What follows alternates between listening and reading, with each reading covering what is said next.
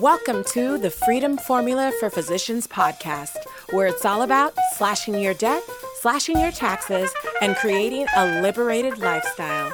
And now, your host, who has a vast collection of vintage DC and Marvel comic books, and ironically lives in Minnesota, where his favorite NBA team, the LA Lakers, originated, Dave Denniston. Welcome back, my friends, to another episode of the Freedom Formula for Physicians podcast, a podcast dedicated to helping doctors like you slash your debt, slash your taxes, and live a liberated lifestyle. Here on this episode, I have the pleasure of having a guest who has been with us not once, not twice, but now 3 times. He's someone that I consider a friend. He is a blogger. He has been going through this journey since we first had him on about 2 or 3 years ago now. I'm going to link back to all the show notes, and he has transitioned from a resident to a fellow to now an attending physician. Welcome back to the podcast, Dr. Bo Liu. Bo, how you doing? Hi, Dave. Thanks for having me back. It's a pleasure, as always. Well, it's an amazing journey that each of us go on, and I think yours is particularly fascinating with being an immigrant. And we're recording this at the very, very, very end of March 2020, as COVID, the coronavirus, is running rampant out there, and I'm certain I know you have family back in China, where you came from. Give us a little update on how things are going for you, how your health is, how the health is, and the experience of people back at home. Yes, thank you for asking. My family, as you know, a good majority are still in China. My hometown is a city in the Northeast called Harbin, Harbin. Luckily, none of my family members fell sick to this COVID-19 illness. They have recently finished the nationwide lockdown and is starting to kind of return to normal daily activities with a gradual opening of local businesses such as restaurants and stores. So those are good things. It's definitely very interesting to go from in January, late January, in February. My family members were contacting me and asking me if I could send them, personal protection equipment, PPE, masks and N95s and such. And, it's at that time, you could have never thought that this was going to be the case here. As of right now in late March in the United States, we're number one in confirmed cases around the world. So it's very interesting because the messages I'm getting from my family now in China are very different. It's basically all messages of, make sure to protect yourself, make sure to wear masks, wash your hands. So it's more of a concern and, basically trying to help me out. As you know, we're all experiencing shortages in PPE in the United States. So it's definitely interesting to see how that whole discussion turned around in the time span of a month. Oh my gosh. Yeah. It's literally just 6 weeks ago when I think we had our first couple of confirmed cases here. And I have to imagine that in China, they were able to do a lot more effective lockdowns. What was it like economically, for your family there? Like, were they able to make it? How hard was it financially for someone living in China? Yeah, I think it's a slightly different system because I don't think that was really part of the consideration. Obviously, they shut the entire economy down. Like, for example, we still have domestic flights, but my understanding was, the trains were shut down, in China, the trains were shut down, the domestic flights were shut down, that even the buses in the city aren't allowed to run. So I'm sure a lot of people was hurting. Luckily, my family, nobody's really complained. And one of the benefits, I think, being in that culture is there's a lot of emphasis on savings. So most families have enough saved up to kind of tolerate, a month of basically a safety net for themselves for about a month. So I think because of that, none of my family members have really experienced a dramatic financial crisis. And I think a lot of that is just a cultural difference between the Chinese culture and what we have here. That's so interesting. So many things we could talk about there, but let's talk about you a little bit. So last time we talked, I think you're in your last year of residency, about to transition to fellowship, and you're a radiologist, interventional radiologist. Is that right? Yes, correct. So tell us about that journey, finishing residency and starting practice.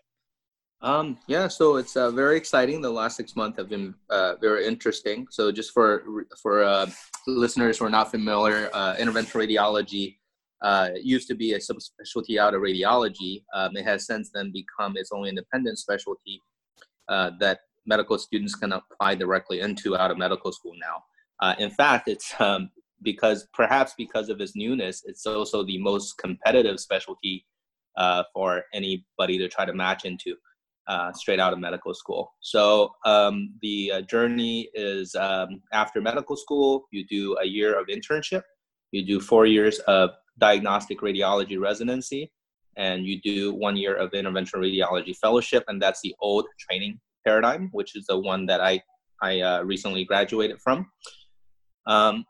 The transition is pretty interesting. So when I first took my new job, I joined a private practice group in upstate New York, and I found myself thinking a lot more about even routine things like minor procedures that when I was a fellow, would just jump into and do without really thinking too much about the negative things that can come out of it.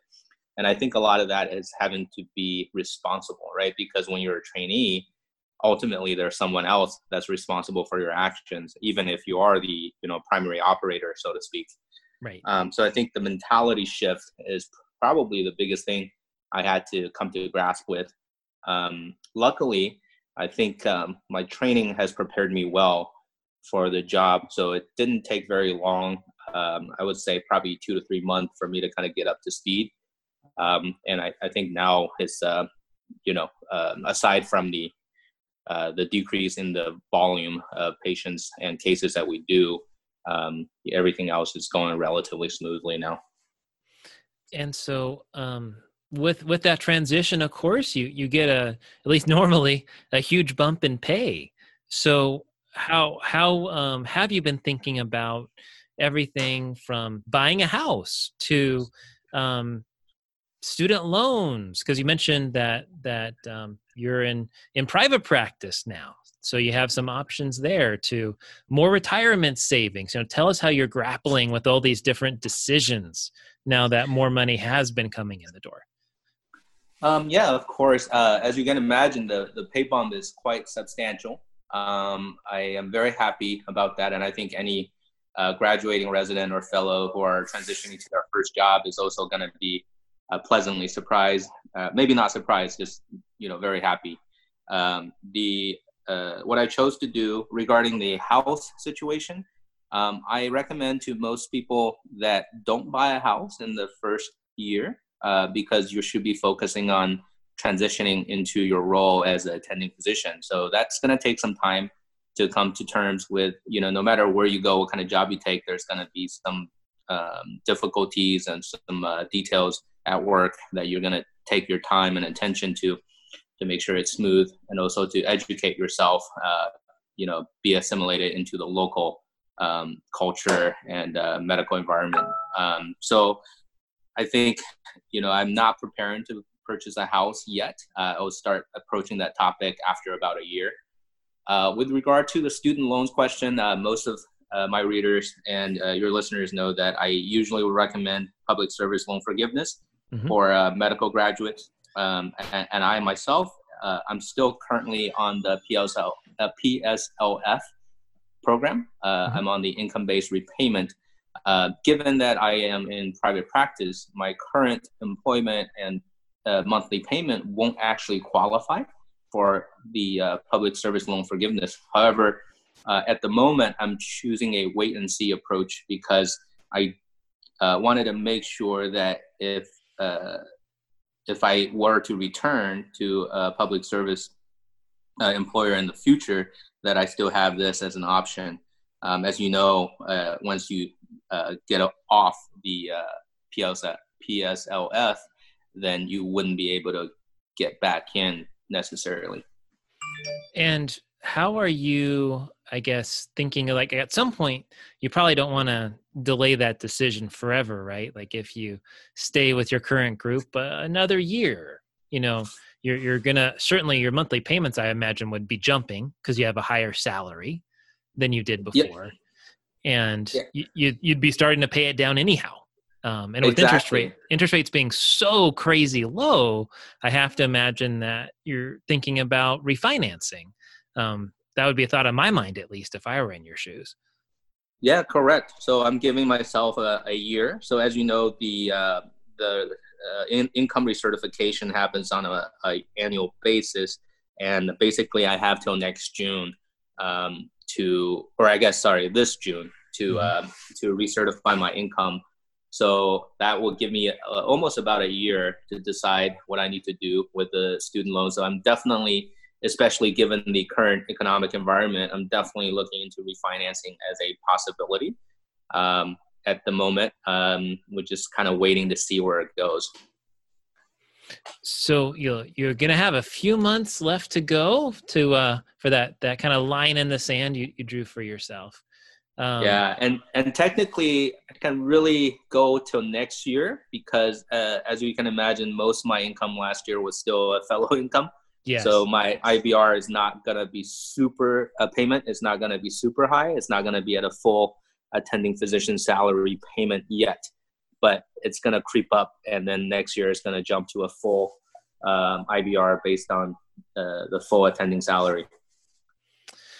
The decisions we have to make, it's definitely a thing. Have you thought about paying more than kind of the minimum payments for IBR just to make sure the interest just isn't compounding too much? How have you been thinking about that? 'Cause certainly there's the minimum payment and you could be doing more than that if you chose to.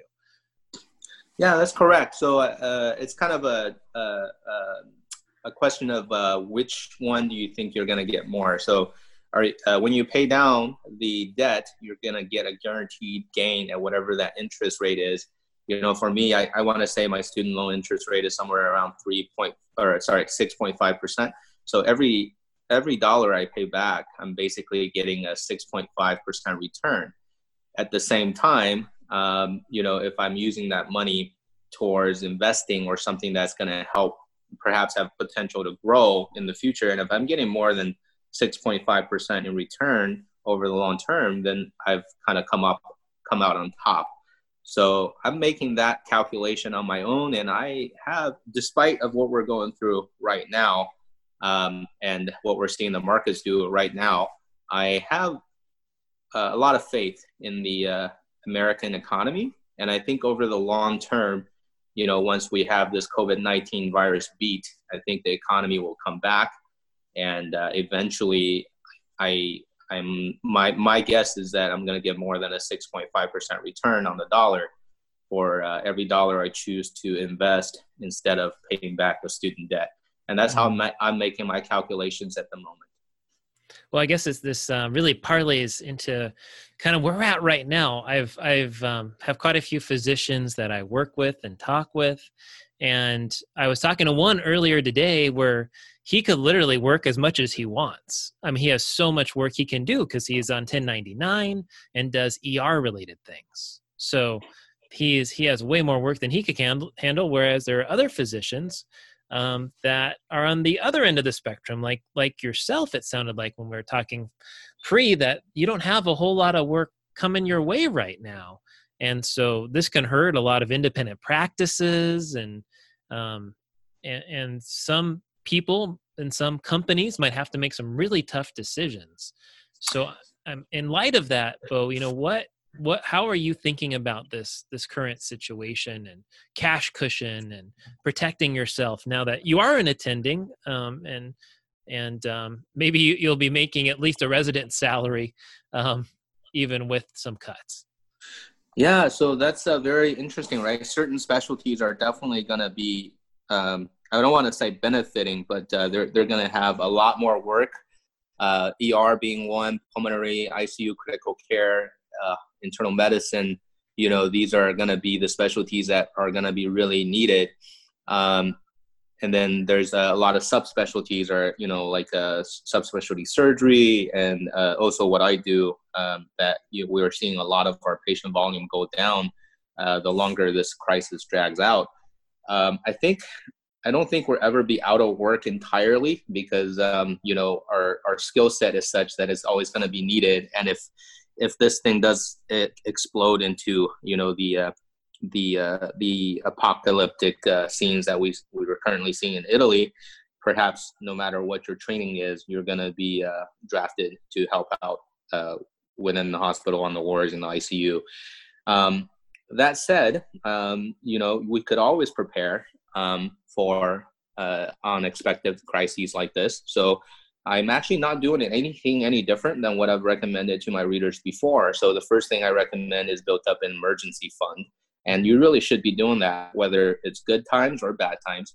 And my recommendation is somewhere around 6 months of living expenses, not your income, but what it costs for you to live, which is a lot lower than most physicians' 6-month salary income. So once you have that built up, what I'm choosing to do is kind of, given our prior discussion about my faith in the American economy, I'm actually increasing my monthly auto investments that I'm putting into the stock market. And the reason for that is, just like I said, I think, very rarely do we have a crisis where the endpoint is so well defined, and it's, the real there will be an antiviral. There will be an effective vaccine at some point in the future to this virus. The real question is just how much longer do we have to wait? So that puts the endpoint to the crisis, right? So to me, that tells me that I could continue to do increase my investments, and in the long term, what should come out on the positive side. The one of the things that's making that a little easier to do is all the shuttering of non-essential businesses and all the social distancing measures here, especially in the state of New York, as you know, is the epicenter currently. So because of those things, my expenses have dropped dramatically as well. So it made it much easier for me to come up with the extra money I wanted to invest into the markets at this time. I do implore everyone to kind of review your contracts. I recently looked over my own contract just to make sure that if this thing keeps going, that I'm still going to have a job, come summer. And I think, given my contract terms, I feel relatively secure in my income stream. And that's how I'm choosing to continue with what I'm doing. I think those are all really, really good points. And I guess what I would emphasize from my perspective to everybody is about on average once a decade, we have an opportunity like this one. And who knows how low things will get. Certainly many sectors are under pressure, whether you're a physician, or you are a realtor, or you are a financial advisor, or what have you. Man, if you can be lean and still continue to save, these are the opportunities that only come around once every 10 years. From my study of it, it's literally 9 opportunities, including this one, over the last 100 years. So very rare. It might be another decade before we see something like this again. So yeah, and I would actually, I've been getting a lot of questions from readers of FutureProof MD, and also just family and friends. The real question is, a lot of people are wanting to wait. They're like, okay, the market's still going down, right? I should just have my money ready when it's hitting the bottom. What I would caution against is, it's really difficult to time the market. I'm sure if you talk to 100 people, there's probably 5 or 6 that's done it successfully over the years. But to do that consistently over decades is very difficult. So I'm not really, holding my cash out on the sidelines and waiting to jump in when the, Dow hits a certain number. what I'm doing is just, I set my monthly and weekly auto investments and just let it go and just increase the amount I'm doing on a regular basis. Well, and so much of that I think depends on someone's stage of life. Obviously, someone older may not be able to take that kind of risk, but it just kind of depends on where someone is at. So it sounds like, just to sum up from what you're saying, that you think, kind of keeping 6 months in reserves, that hasn't changed your mind, to increase that sum, and essentially do more and invest more and do more if at all possible. Does that pretty well sum up kind of what your thoughts are on this situation?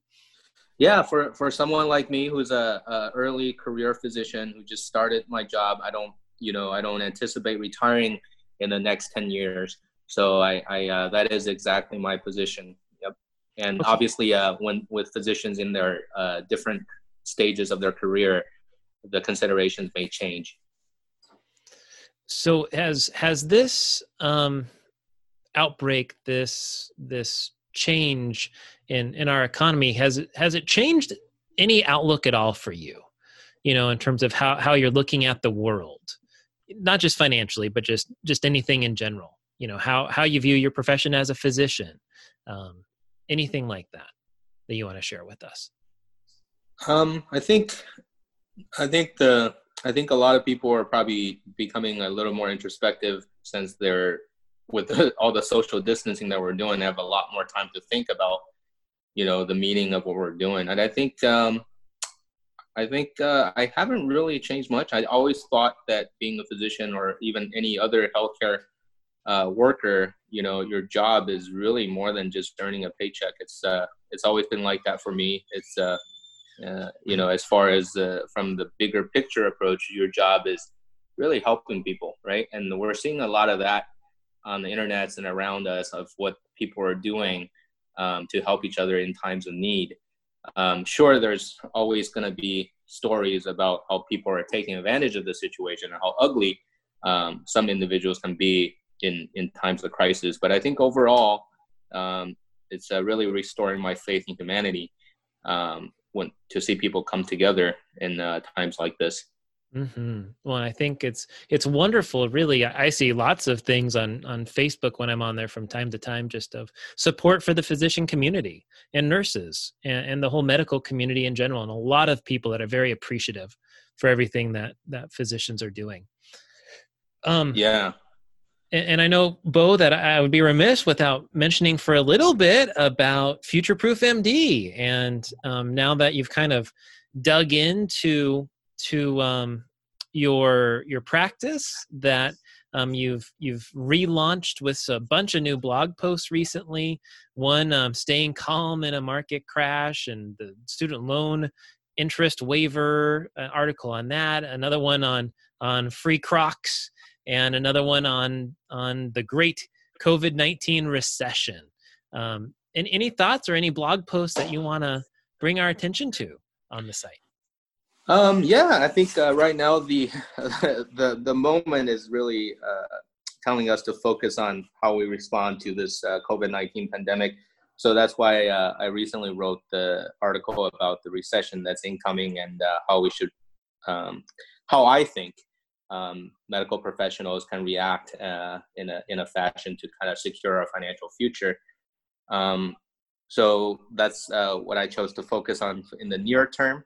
And in the long term, it took about 6 months for me to kind of get settled into my job and really start thinking about relaunching FutureProof MD. And just a brief history of the blog. I launched it in 2015 when I was a resident in radiology. And when I went into IR fellowship, the schedule just became completely unmanageable. And I essentially had to pause all activities associated with the blog in order to make sure I'm going to be a well-trained interventional radiologist. Luckily, that's behind me now. So I'm thinking about kind of relaunching the blog, and I'm slowly doing that, as you mentioned. One of the things that's going to happen over time is as I transition out of the trainee role, there's going to be more articles and blog posts about the transition, and then what it's like to become an early career physician. And there's going to be some articles about what it's like to become an early career interventional radiologist in particular. So as my life is progressing and my situation changes, the blog is going to change, and the topics discussed are going to change as well. I'm going to do my very best to try to keep everything as brief as they've always been. My focus has always been writing very, very short articles where people can kind of glance at, in between patient appointments, if you will. But as you know, our world is very complex, and I've noticed that my articles are getting longer and longer. So we'll see. We ramble on as we get older, I guess, right? Well, any other future thoughts, Bo, you want to leave with us as we wrap up for the day? Yeah, I just, we're going through a rough time in this country and around the world. It's a good time to band together and be helpful to one another. And I think it's a good time to kind of reflect on what are the positive things in our lives and try to put our efforts towards making those things even better, right? And just when things are really hurting, just remember, whatever this is, it will pass, right? And one of the favorite things I like to share these days is I saw this posting online. It says, "This too shall pass." Mm-hmm. It might pass like a kidney stone, but it will pass. Yes, this too shall pass, for sure. Well, gosh, Bo, thank you so much for being on. And if people have more questions, they want to see more posts, where would be the best way to find you and reach out to you? Come out, visit me at FutureProofMD.com. That's FutureProofMD.com. All right, there you are, my friends. Wraps up another episode for today. Thank you, Bo, so much for being with us. And especially on behalf of both of us, really want to thank those of you physicians and if any nurses are listening, for those of you serving on the front lines right now in this battle. So thank you for your sacrifices and doing what you're doing to help protect the rest of us. For the Freedom Formula for Physicians podcast, this is Dave Deniston. Remember, my friends, remember to slash your debt, slash your taxes, and live a liberated lifestyle.